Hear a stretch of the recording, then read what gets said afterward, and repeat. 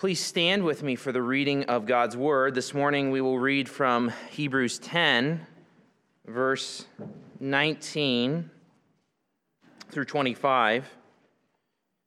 Hebrews chapter 10, verse 19 through 25. We stand to honor God's Word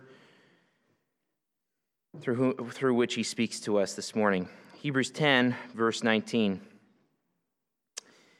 Therefore, brothers, since we have confidence to enter the holy places by the blood of Jesus, by the new and living way that He opened for us through the curtain, that is, through His flesh, and since we have a great priest over the house of God, let us draw near with a true heart, in full assurance of faith, with our hearts sprinkled clean from an evil conscience and our bodies washed with pure water.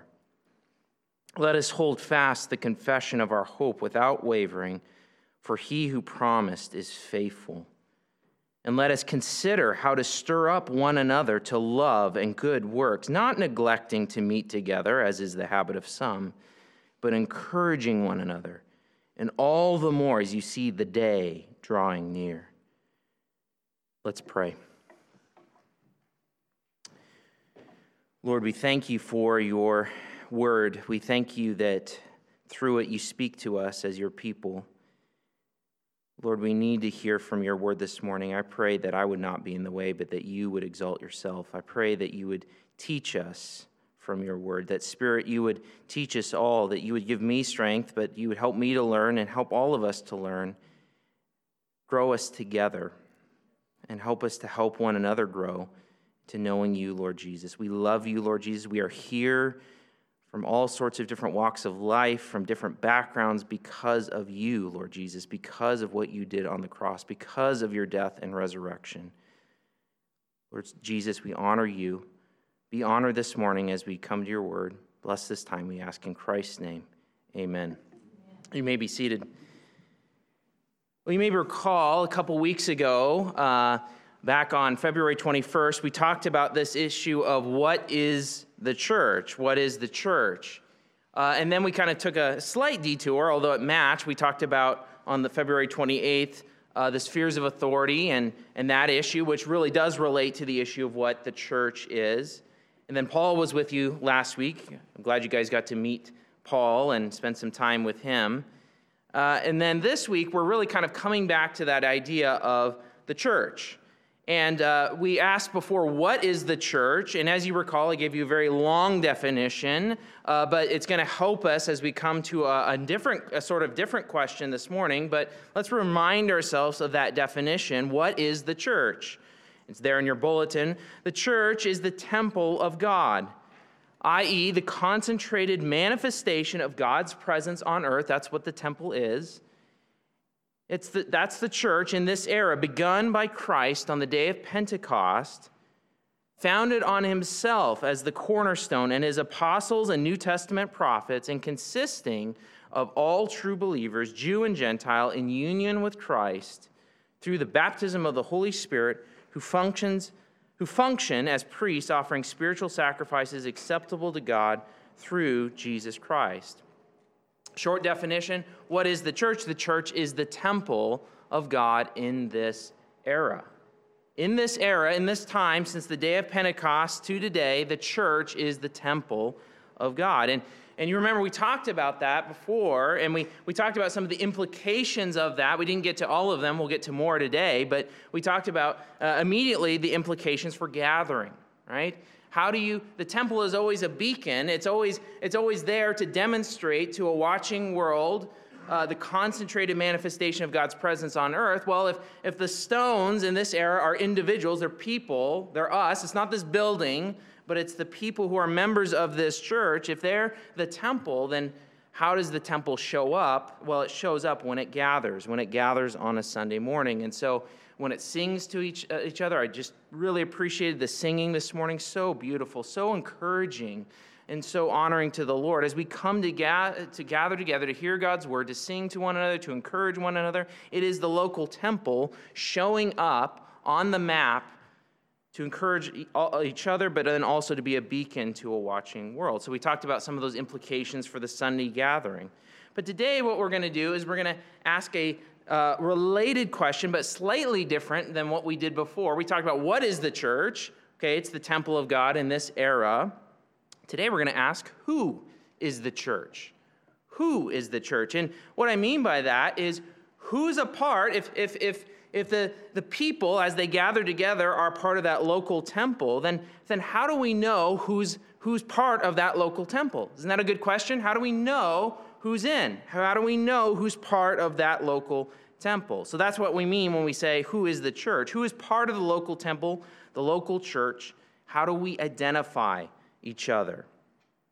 And again, it's really this issue of identity. The reason we're going through these things, again, we're going to, after Easter, we're going to start into a series in Matthew, but we're taking some time in between then and now to talk about this issue of what is the church, but it's an issue of identity. If we know who we are, who we really are in God's eyes, then we live accordingly. That's how the Bible talks. If we understand our identity, then we live out that identity. We live accordingly.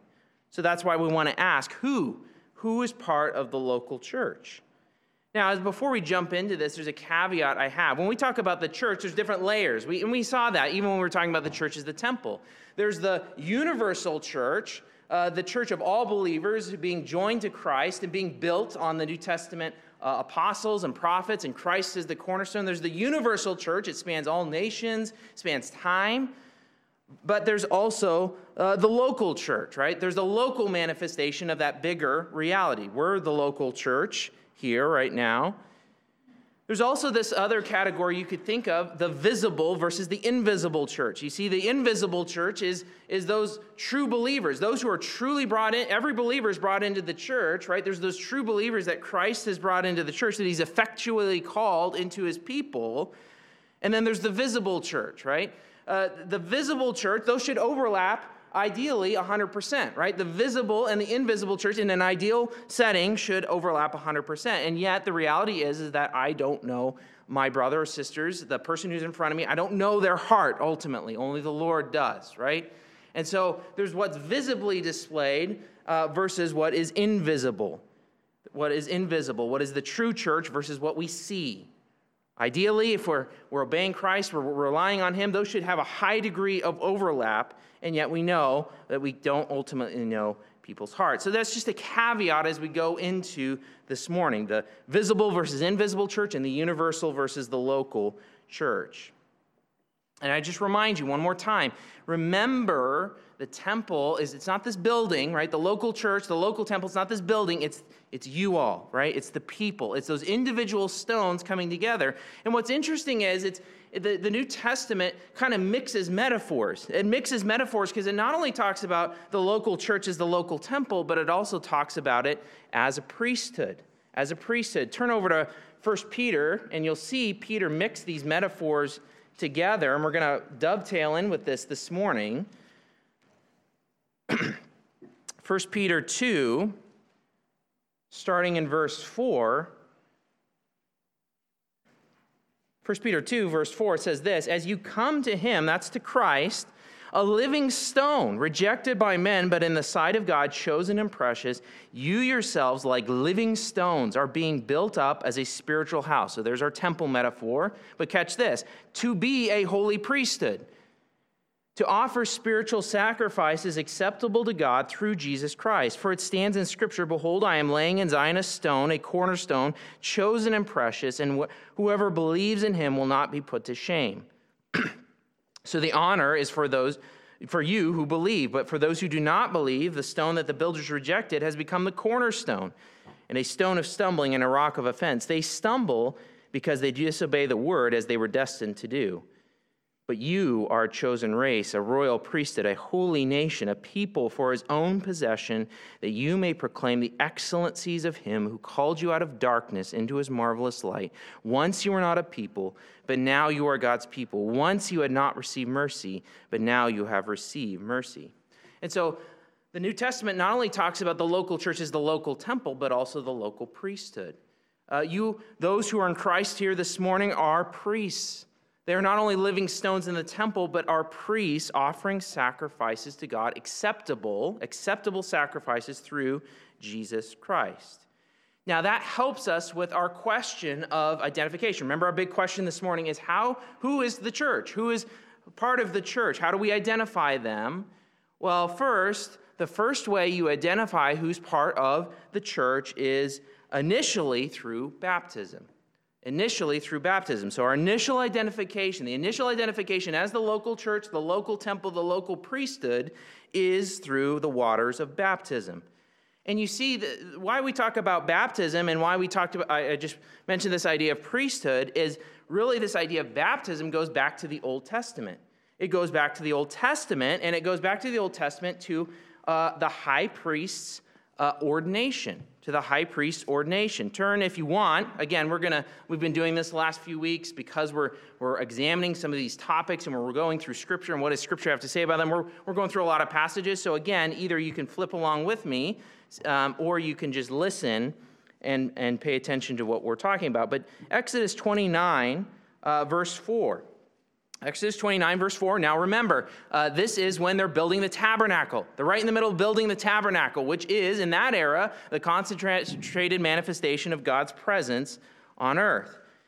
So right in the middle of it, we get Exodus 29, 4. You shall bring Aaron and his sons to the entrance of the tent of meeting and wash them with water. Now that's the idea there. It's not just a sprinkling, it's a full body washing. It's a full body washing. Then you shall take the garments and put on Aaron the coat and the robe of the ephod, and the breastpiece, and gird him with the skillfully woven band of the ephod, and you shall set the turban on his head and put the holy crown on the turban. You shall take the anointing oil and pour it on his head and anoint him. Then you shall bring his sons and put coats on them, and you shall gird Aaron and his sons with sashes and bind caps on them, and the priesthood shall be theirs as a statute forever. Thus you shall ordain Aaron and his sons. You shall ordain Aaron and his sons. And that idea of ordination is talked about again in Leviticus. But what's interesting is it gets brought up again in Leviticus 16, which talks about the Day of Atonement. You remember the Day of Atonement? The Day of Atonement was one day in the year where the whole nation and the tabernacle and the priesthood were sort of re-sanctified. It was kind of a re-upping, a reboot of the whole sacrificial and priestly system. But really, this whole body washing that you see here as initial ordination for the priest was reiterated again on that Day of Atonement. Now, why? Why this washing of the priest? Well, it's ordaining them. It's saying you are cleansed, right? It's signifying that they're being cleansed so that they can enter into the most holy place, right? Once a year on a Day of Atonement, and only once a year, could the high priest enter the Holy of Holies, the most concentrated manifestation of God's presence on earth, into that inner sanctuary and take part of that. Now, fast forward to the New Testament and to Christ's death on the cross. What immediately happened as soon as Christ gave up his spirit and died on that cross? You remember what immediately happened in the book of Matthew. The curtain of the temple was torn in two from top to bottom. You remember what was on that curtain? On that curtain was cherubim, right? Cherubim. Why was there cherubim on that curtain? Because it's supposed to remind you of Eden. Remember, we talked about this when we talked about the temple through Scripture. Eden, in the Garden of Eden, was an initial, the original garden temple, garden sanctuary. But when Adam and Eve sinned, there was cherubim guarding the way back to God, right? Well, that symbolizing the temple and the tabernacle, that curtain into the holy place, they guarded it, and only the high priest once a year could enter that holy of holies. But through Christ's death, he has reversed that exile to where we can now enter into the most holy place. We can experience and draw near to his concentrated presence. And that really brings us back around to Hebrews. You see a lot of the background of Hebrews. It uses all the sacrificial language and this temple language and all this stuff, but a lot of the background for Hebrews, you can see this in, say, Hebrews 9, 6, or 7. Don't turn there, but just you can look at it later. A lot of the background for Hebrews is the Day of Atonement. It is that Day of Atonement, that one day where the high priest could enter into the Holy of Holies. And what's interesting, if we were to go back to the passage that we just read, so Christ is presented as this great high priest who enters into the heavenly sanctuary. Remember, we said that all the earthly sanctuaries are pointers to that heavenly sanctuary. But Christ, as the great high priest in that heavenly sanctuary, has entered and made complete atonement, not just once a year, but once for all. And the implications of that are really shown back in Hebrews 10, the passage we read this morning. I want to read a few of those verses again. Hebrews 10:19. Therefore, brothers, so because Christ has entered once for all with the perfect sacrifice in the heavenly sanctuary by means of his own blood, securing an eternal redemption, therefore, brothers, since we have confidence to enter the holy places, which is an astounding thing.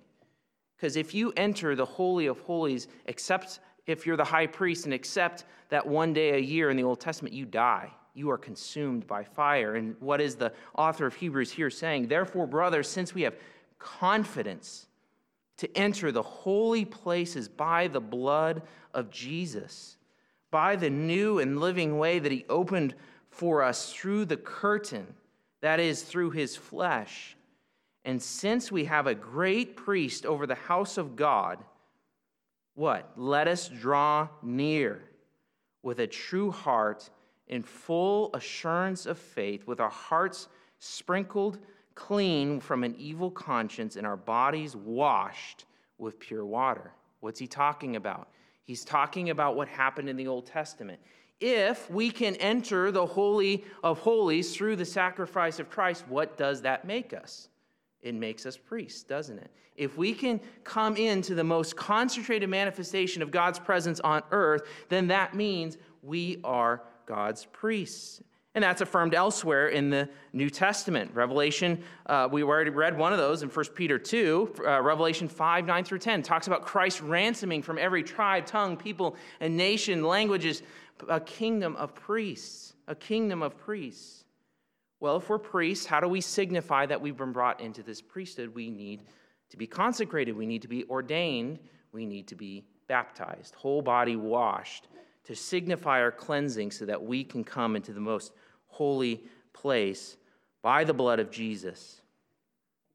And this is part of the imagery of baptism, this priestly ordination into service, this initial identification. And it's not the act in and of itself, right? It's not the act in and of itself, but it's because it identifies us with Christ's death. Turn over to Romans 6. Romans 6:1 says this, what shall we say then? Romans 6:1, what shall we say then? Are we to continue in sin that grace may abound? By no means. How can we who died to sin still live in it? Do you not know that all of us who have been baptized into Christ Jesus were baptized into his death? We were buried, therefore, with him by baptism into death, in order that just as Christ was raised from the dead by the glory of the Father, we too might walk in newness of life. You see, in the waters of baptism, what are we picturing? We are picturing that our old self is drowned, is dead, has been identified with Christ's death on the cross. And yet not only has our old self died, but as we are brought out of the water, we are signifying that we are united with Christ's resurrection. We're identifying with him. And then the use of water shows us that we're cleansed. We are a new creation in Christ because of what Christ has done. We are identifying with Christ in the waters of baptism. Think back to what we said a few weeks ago when we were talking about Acts. Remember, we talked about when did the church start, and we tied it with this idea of baptism by the Holy Spirit. Remember, at the beginning of Acts, Jesus tells his disciples, his apostles, and says, you will be baptized by the Holy Spirit not many days from now. And then Pentecost comes, and that's when that starts. 1 Corinthians 12. 1 Corinthians 12. 1 Corinthians 12, verse 12, we tied these together with what Jesus said at the beginning of Acts and says this, for just as the body is one and has many members, and all the members of the body, though many, are one body, so it is with Christ. For in one Spirit we were all baptized into one body, Jews or Greeks, slaves or free, and all were made to drink of the one Spirit. And so the idea is, right, we know that when someone is converted, that it only happens through the rebirth of the Holy Spirit. And at that moment, when one is regenerated, brought to saving faith in Christ, repentance and faith in Christ, that person is baptized into the universal church. They're brought into the temple. They're brought into the priesthood spiritually by the Holy Spirit. That's why baptism of the Spirit means. But then that is portrayed visually and physically in the waters of baptism. And this is how the early church saw it. Acts 2, right after the Pentecost, right after the baptism of the Holy Spirit starts,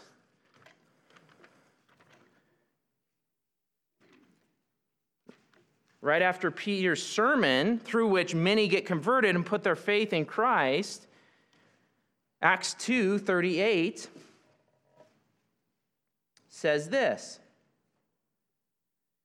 And Peter said to them, "Repent and be baptized, every one of you, in the name of Jesus Christ for the forgiveness of your sins, and you will receive the gift of the Holy Spirit. For the promise is for you and for your children and for all who are far off, everyone whom the Lord our God calls to himself." And with many other words he bore witness and continued to exhort them, saying, "Save yourselves from this crooked generation." Verse 41, catch this. So those who received his word were baptized, and there were added that day about 3,000 souls. The idea is, spiritually, people are, through the regenerating work of the Holy Spirit, baptized into the local church, into the local temple, into the local priesthood, being ordained to the spiritual priesthood. And then the natural consequence is to display that visually through the waters of baptism. And did you notice they added 3,000 souls? How did they know how many people got added? Because they counted how many people were baptized. They counted how many people were baptized, weren't they? The idea of the early church is you identify a person in the local church, you identify a member of the local church because they've been baptized. So this is this idea of initial identification, right? How do you know who's a part of the local church? Initially, through the waters of baptism, the initial sign of the waters of baptism. Galatians 3:27 puts it this way very strongly: for as many of you as were baptized into Christ have put on Christ. The New Testament does not know of, except in one exception, thief on the cross. We all know that exception, right? But the New Testament does not know of an unbaptized Christian. Why? Because it's symbolizing identity with Christ. You cannot identify with Christ and not identify with the rest of his people, the rest of the priesthood, the rest of the temple. Turn over to Matthew 28.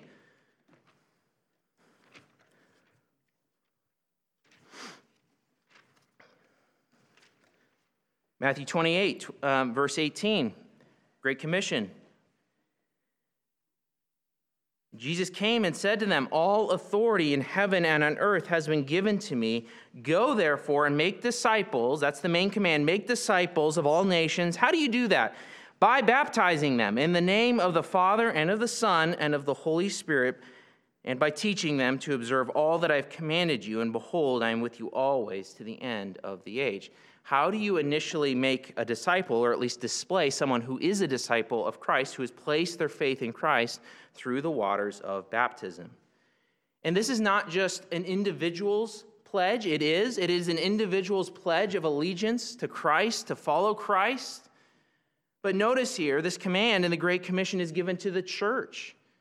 It's given to the church to make disciples by baptizing them. What does that mean? It means the church, it's not only the individual's pledge to follow Christ, it is also the church's affirmation by all that they can see that this one is truly a disciple of Christ and will follow them. They are received into the local church, the local temple, the local priesthood.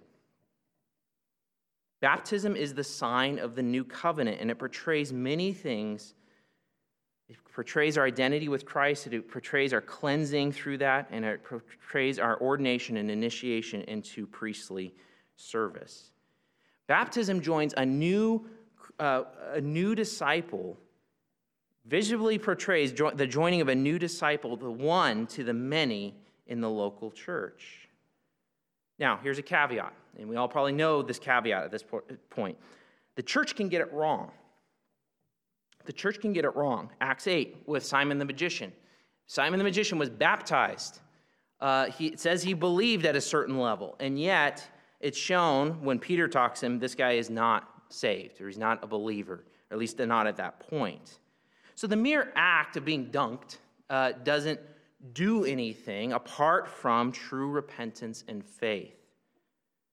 But all Christians ought to be baptized, one, because Christ commands it, but it's also portraying. What's it portraying? Identification with Christ, identification with his people, ordination and initiation into the kingdom of priests. By way of application, if you have not been baptized, either you don't know Christ, you don't know him at all, right? So you haven't taken that step. Or maybe up to this point, you have not understood why baptism is so important as a disciple, as one who follows Christ. But from here on out, you can't live as saying, I'm a Christian, and not be baptized because you're walking in a disobedience to the Lord. That's how you identify with Christ visibly to the watching world. Remember, the temple is a beacon to a watching world, right? How do the people show up? How do we know? How does the world know who's there? Through the waters of baptism, both the local church identifying that person and a watching world seeing. I heard of, there was someone who was baptized down at the river recently in this body, right? Down at the river, and there were people walking by, and they were asking questions. Hey, what's going on here? The baptism, right? That's what we're talking about. It's not only for the church to recognize that one being joined to many, but it's also a watching world saying, oh, that person's a Christian.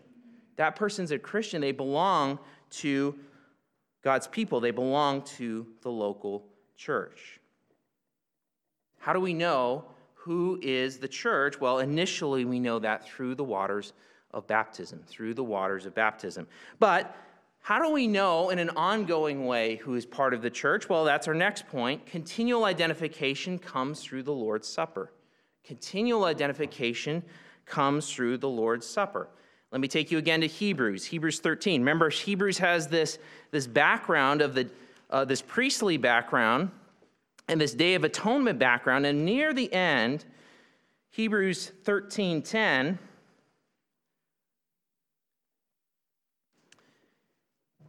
the author says this: we have an altar from which those who serve the tent, he's talking about those who are part of the Israelite temple service, the tabernacle service.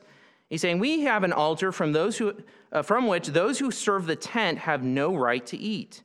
For the bodies of those animals whose blood is brought into the holy places by the high priest as a sacrifice for sin are burned outside the camp.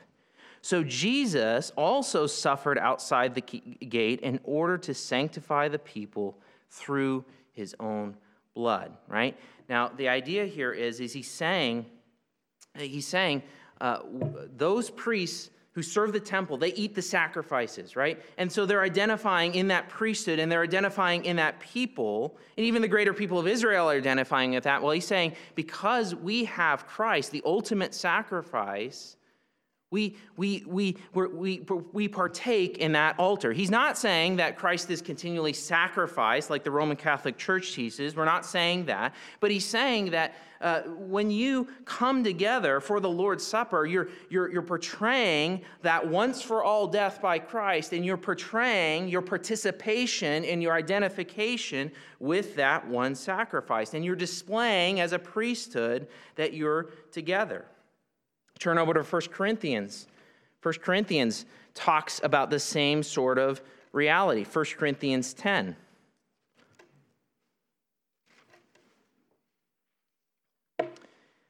1 Corinthians 8 through 10, Paul's talking about this issue of meat being sacrificed to the idols. And the issue seems to be that the Corinthians are saying, well, idols don't have any existence, so it doesn't matter if I go into that idol's temple and have some meat with my friends in that other temple. It doesn't matter, right? And Paul's like adamant, no, that's wrong. 1 Corinthians 10:14, he comes to the end of his argument and he says this: therefore, my beloved, flee from idolatry. I speak as to sensible people. Judge for yourselves what I say. The cup of blessing that we bless, is it not a participation? Now, that word participation, you remember Philippians, that word partnership, fellowship, that's the same word right there. So just point that out. The cup of blessing that we bless, is it not a participation in the blood of Christ? The bread that we break, is it not a participation in the body of Christ? Because there is one bread, we who are many are one body, for we all partake of the one bread. Consider the people of Israel are not those who eat the sacrifices, we kind of just talked about that in Hebrews, participants in the altar. What do I imply then, that food offered to idols is anything, or that an idol is anything? No, I imply that what pagan sacrifice they offer to demons and not to God. I do not want you to be participants with demons. You cannot drink the cup of the Lord and the cup of demons. You cannot partake in the table of the Lord and the table of demons. Shall we provoke the Lord to jealousy? Are we stronger than he?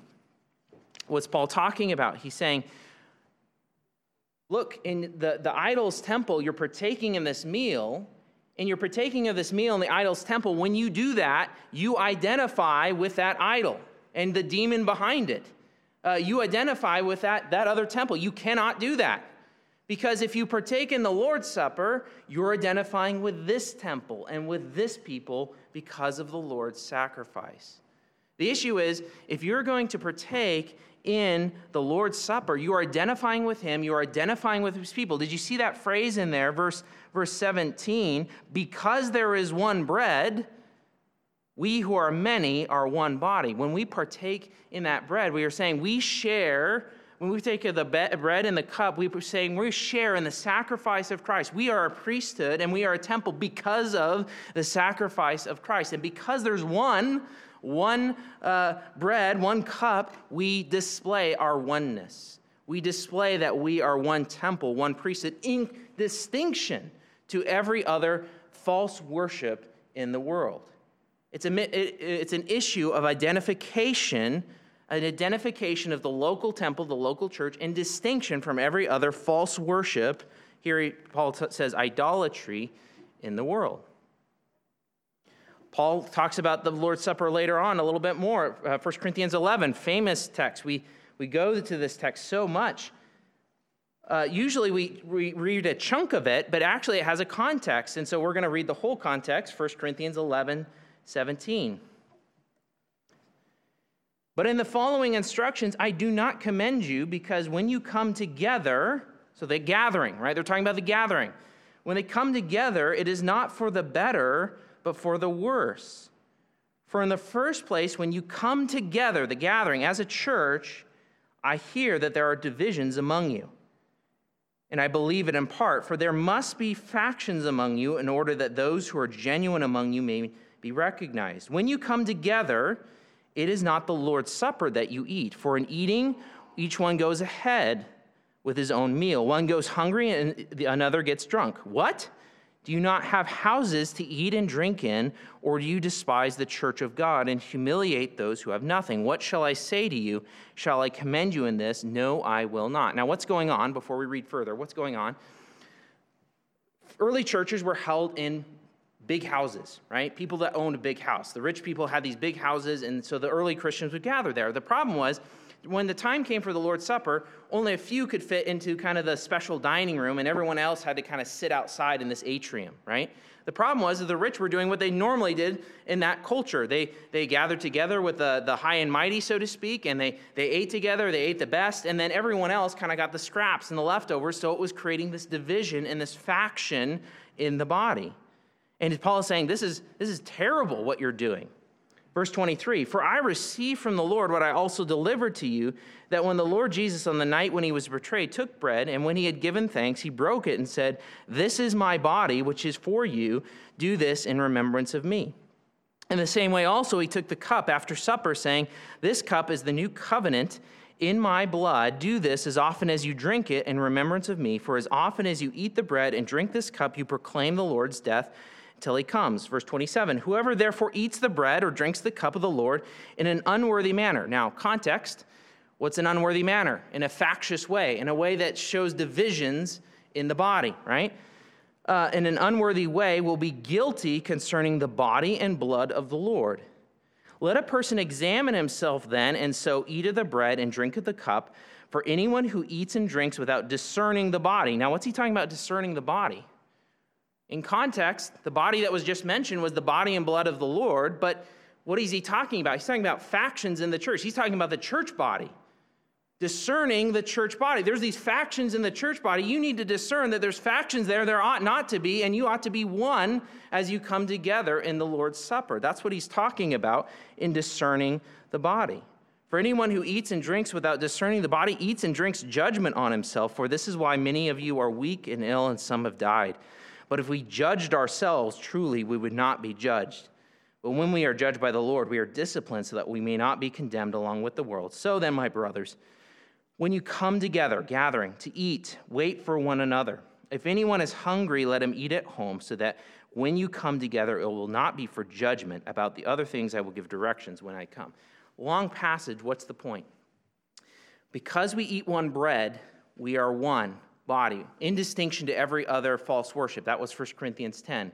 What's this one about? This is internal to the church. When you partake in the Lord's Supper, there ought not to be factions in the church, because what this is showing is that we participate in the sacrifice of Christ, who has brought us into one body in distinction of social status, background, doesn't matter.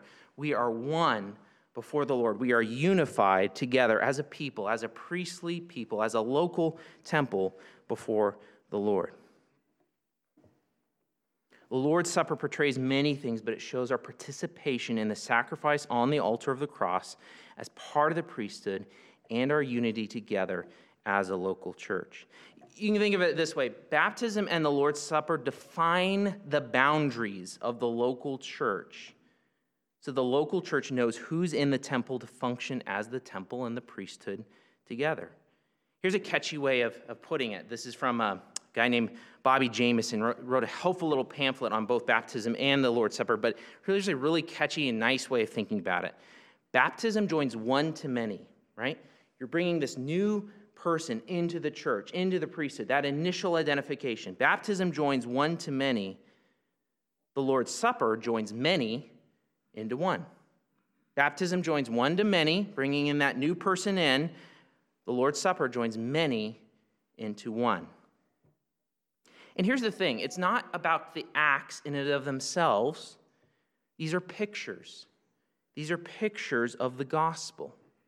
These are pictures of the gospel that has made us God's people and God's priesthood. We've already talked about baptism. You're dying with Christ. You're identifying with him. You're being cleansed through the waters. You're raised with him, being brought out of that water. The Lord's Supper, the Christ's body given for us, Christ's blood shed for us, for his people, to cleanse them from their sin, to allow them to enter into the Holy of Holies, to know God, to know God not just now, but for eternity. Again, taking the Lord's Supper apart from true faith and repentance doesn't gain you anything, and it actually does the exact opposite. It eats and drinks judgment on yourself. But the point is, it's a portrayal of why are we one people? Why are we one local church? It's because of Christ and his sacrifice. So, by way of application, taking the Lord's Supper, I was raised in a church. Maybe many of you have thought this way, right? We take some time, kind of introspectively. How's my week been? What's going on? Right? Can I take the Lord's Supper in a worthy manner? That's not really what Paul's talking about in that passage. He's emphasizing you're one. When you take the Lord's Supper, it shouldn't only or even primarily be about introspection. It's not like you have to come to the Lord's Supper and say, was I worthy enough this week to drink the Lord's Supper? That's silly, because what does the Lord's Supper portray? The gospel. So do you have to be worthy enough this week to avail yourself of the gospel? No. The gospel is what cleanses you, right? Now, obviously, if you are entrusting yourself to Christ and to his gospel, then there's a way you ought to live, but we get the order. We need to get the order right. It's not because you're worthy that you partake in the gospel. It's because you take in the gospel that you live a worthy life. There's a direction here. And so when you come, maybe it's like this. You come on a Sunday morning when we're having communion and you think ahead of time, Yes, prepare your heart. Think about what's happened. Confess your sin, repent, but trust yourself to Christ and take the elements. Why? Because they portray the gospel and they portray us together as one body together because of Christ's sacrifice. Here's a way of thinking about it. When you take the Lord's Supper, there's kind of three places in time you need to be thinking about. You need to be looking back to the cross. You need to be looking around you to those whom you're unified with, discerning the body. Who's the body that I'm with? And you need to look forward to the kingdom, proclaiming Christ's death until he comes, right? Jesus said, I'm not going to drink this cup with you until I drink it new in the Father's kingdom, that final messianic banquet where Christ will sit at the head of the table with all of his people, the entire church. So we look back to the cross, we look around us to whom the body is that Christ has purchased, and we look ahead to that banquet, to the kingdom that Christ has. So who is the church? Who is the church? There's an initial identification in baptism, there's an ongoing identification through the Lord's Supper, and there's a characteristic identification through sanctification. A characteristic identification through sanctification. Turn to Leviticus 10. I'll just say this briefly. I love Leviticus. I really hope to preach through Leviticus because I think it's actually very practical in terms of giving us a theology of sin and holiness. But we'll see what the Lord does. So, Leviticus 10, 1 through 3. Familiar story. Now, Nadab and Abihu, the sons of Aaron, each took a censer and put it in fire in it and laid incense on it and offered unauthorized fire before the Lord, which he had not commanded them. And fire came out from before the Lord and consumed them, and they died before the Lord. Then Moses said to Aaron, this is what the Lord has said, among those who are near me, I will be sanctified, and before all the people I will be glorified. And Aaron held his peace. If we are the temple, if we are the priesthood, then we draw near to God, and God is a holy God.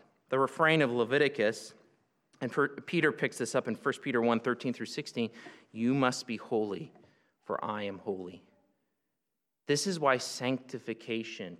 Now, what do we mean by sanctification? Big, long, fancy term. Sanctification just means being set apart unto God, being consecrated unto his purposes. Yes, there's a moral and ethical, right? I ought to have a holy, a moral, an ethical life, right? Because of the Lord, that's part of it. But it's also this idea of being set apart unto the Lord's service, which we all are who are in the local temple and the local priesthood. We are set apart positionally to the Lord's service, which means because that's our identity, remember, identity determines your life. Because that's our identity, we ought to live morally holy and pure lives. You must be holy, for I am holy. And if your life is not holy and you try to draw near to a holy God, you're consumed. You're consumed in judgment because of God's holiness. And that ought to that ought to give you a picture in thinking about why personal holiness and corporate holiness matters. Paul speaks to this, 1 Corinthians 6.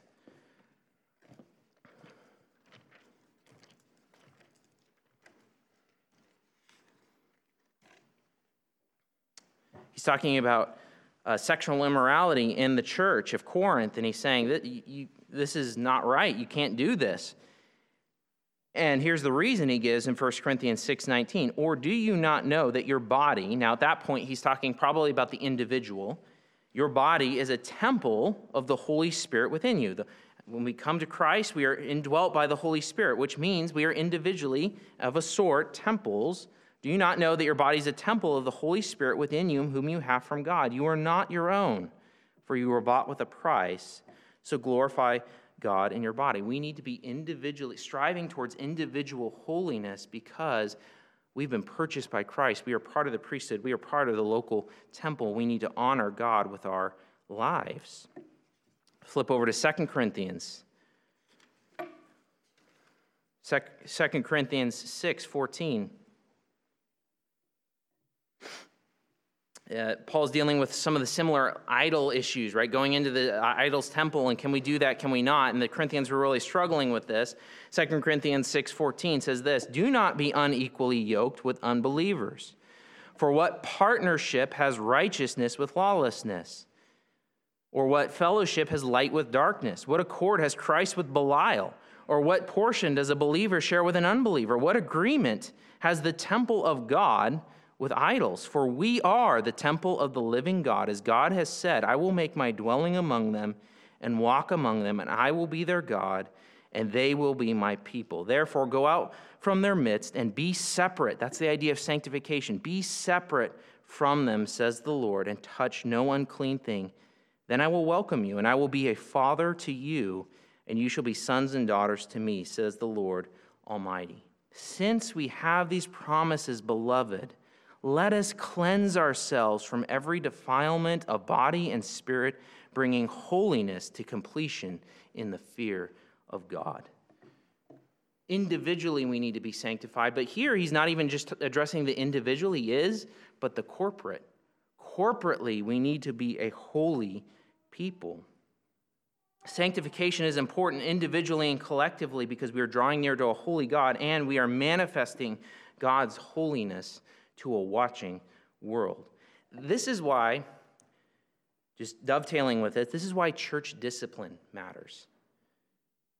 What is church discipline? Church discipline is the church. Remember, we talked about baptism. The church at a level is affirming by all that they can see, this one is a disciple of Christ. What's church discipline? The church discipline is the church withholding its affirmation by all that it can see, that one is a disciple because of a sinful life that does not honor Christ. And church discipline is practiced for two things. For restoration, right? There's an element where church discipline, and I've seen this work. I've seen it work. Where the person is excluded from the fellowship, excluded from the temple, excluded from the gathering. They're left out in the world, so to speak, and the Lord disciplines them through that in a way to humble them and bring them back. It's for restoration. That's part of why church discipline matters. But it's also for purification. 1 Corinthians 5, we won't read it, but 1 Corinthians 5 talks about this idea of, yes, we're going to hand this person over to Satan for the disciplining of the flesh so that he may be saved. In other words, that's that restoration purpose, that we're going to hand this person over. We're withdrawing our affirmation this one is saved. It doesn't look like it by what we can see of their life, so that they can be disciplined and so humbled and so brought back to Christ. But if the person does not repent, then it's about purity of the church. It's about purifying the church, the local temple, the local priesthood for the honor of God. So, are we living characteristically holy lives? And that's not just, I'm going to muster my strength up, my resolve, and I'm going to be holy, right? No, this is why we have the Holy Spirit, right? The Holy Spirit works in our hearts so that we desire what God desires and so that we can live a holy life. We can live a holy life only because of the Holy Spirit that Christ has purchased for us in the new covenant. But we ask ourselves, are we living characteristically holy lives? Where is there sin in your life that you need to eradicate, that you need to put to death? And here's the other thing. Are you willing to let there's two ways. Are you willing to let your brothers and sisters around you, this local body, come alongside you and help you in that process? And then for that individual, right, are you, as brothers and sisters of that individual, are you ready to bear their burdens and so those fulfill the law of Christ? Are you ready to come alongside someone and hold them accountable? And here's the commitment of us as the elders. We as a church will hold you accountable. We will hold each other accountable. I want you to hold me accountable. We want to hold each other accountable. Why? We want to be a sanctified people, honorable and pleasing to the Lord, because we are the local temple. We are the local priesthood. we will hold each other accountable, and we will exercise church discipline if there is sin in your life that shows that you are not a disciple of Christ, because Christ's honor is at stake. We never want to go that route, but it's the way that Christ ultimately uses in a way for restoration, for discipline. But here's the good news, right, in all of this, right? What have we been asking? We've been asking this question, who is the church? Who is the church? There's an initial identification through baptism. There's a continual identification through the Lord's Supper, and there's a characteristic identification through sanctification. All of that is rooted in the gospel. It is rooted in Christ and what Christ has done. God the Son became man, lived a perfect life, a lived in flesh human righteousness. And he died on the cross. He gave himself as a sacrifice for our sins, in place of my sins, right? My heinous sins before God. He gave himself in my place to take the penalty for those sins, but he also gave me the righteousness that would be acceptable to God. That's why the veil is torn. That's why I can be called sinner though I am. I can draw near to God. I can draw near to his presence, and I can have confidence because of Christ. If you're here today visiting, or maybe you realize I don't know Christ, or I'm not following Christ, or I'm make-believing this, it's not really my own, then I would call you, repent and entrust yourself to Christ. Do you want confidence before a holy God that you can have a relationship with him, that he can call you son or daughter, and you can call him father? Well, that only comes through entrusting yourself to Christ and what he has done on the cross. And then you can legitimately and joyfully participate in the waters of baptism, in the Lord's Supper, and in beginning to live a holy life because of the Holy Spirit he gives to you. So come to Christ. And even if you're a believer here this morning, we never get beyond the gospel. We keep coming back to the gospel. That's why the Lord has given us the Lord's Supper, to remind ourselves, this is why we're part of God's people. This is why we're holy before God, right? We keep coming back to the gospel. Who is the church? We're identified through baptism, the Lord's Supper, and through holy lives. Let's pray to the Lord that he would do this individually and corporately among us. Lord Jesus, you are the great high priest. You are in the heavenly sanctuary at this moment, the one mediator between God and man. We thank you. We thank you for your work and for your mercy and your grace towards us. I would just pray that any who might be here this morning that do not know you, that you would rescue them, that you would have mercy on them, and that you would grant them grace. We thank you for making us not just individually saved, but a corporate people, of brothers and sisters in Christ from all sorts of races and backgrounds and persuasions, oh Lord God. It doesn't matter. You've made us one because of your sacrifice, and we thank you for that. Help us to hold each other accountable. Help us to labor and to love each other, to serve one another, or that you might be honored. It's all about your glory. As Paul talked about last week, it's all about your glory, Lord Jesus. Make us a holy people. Grow us. We ask these things in Christ's name. Amen.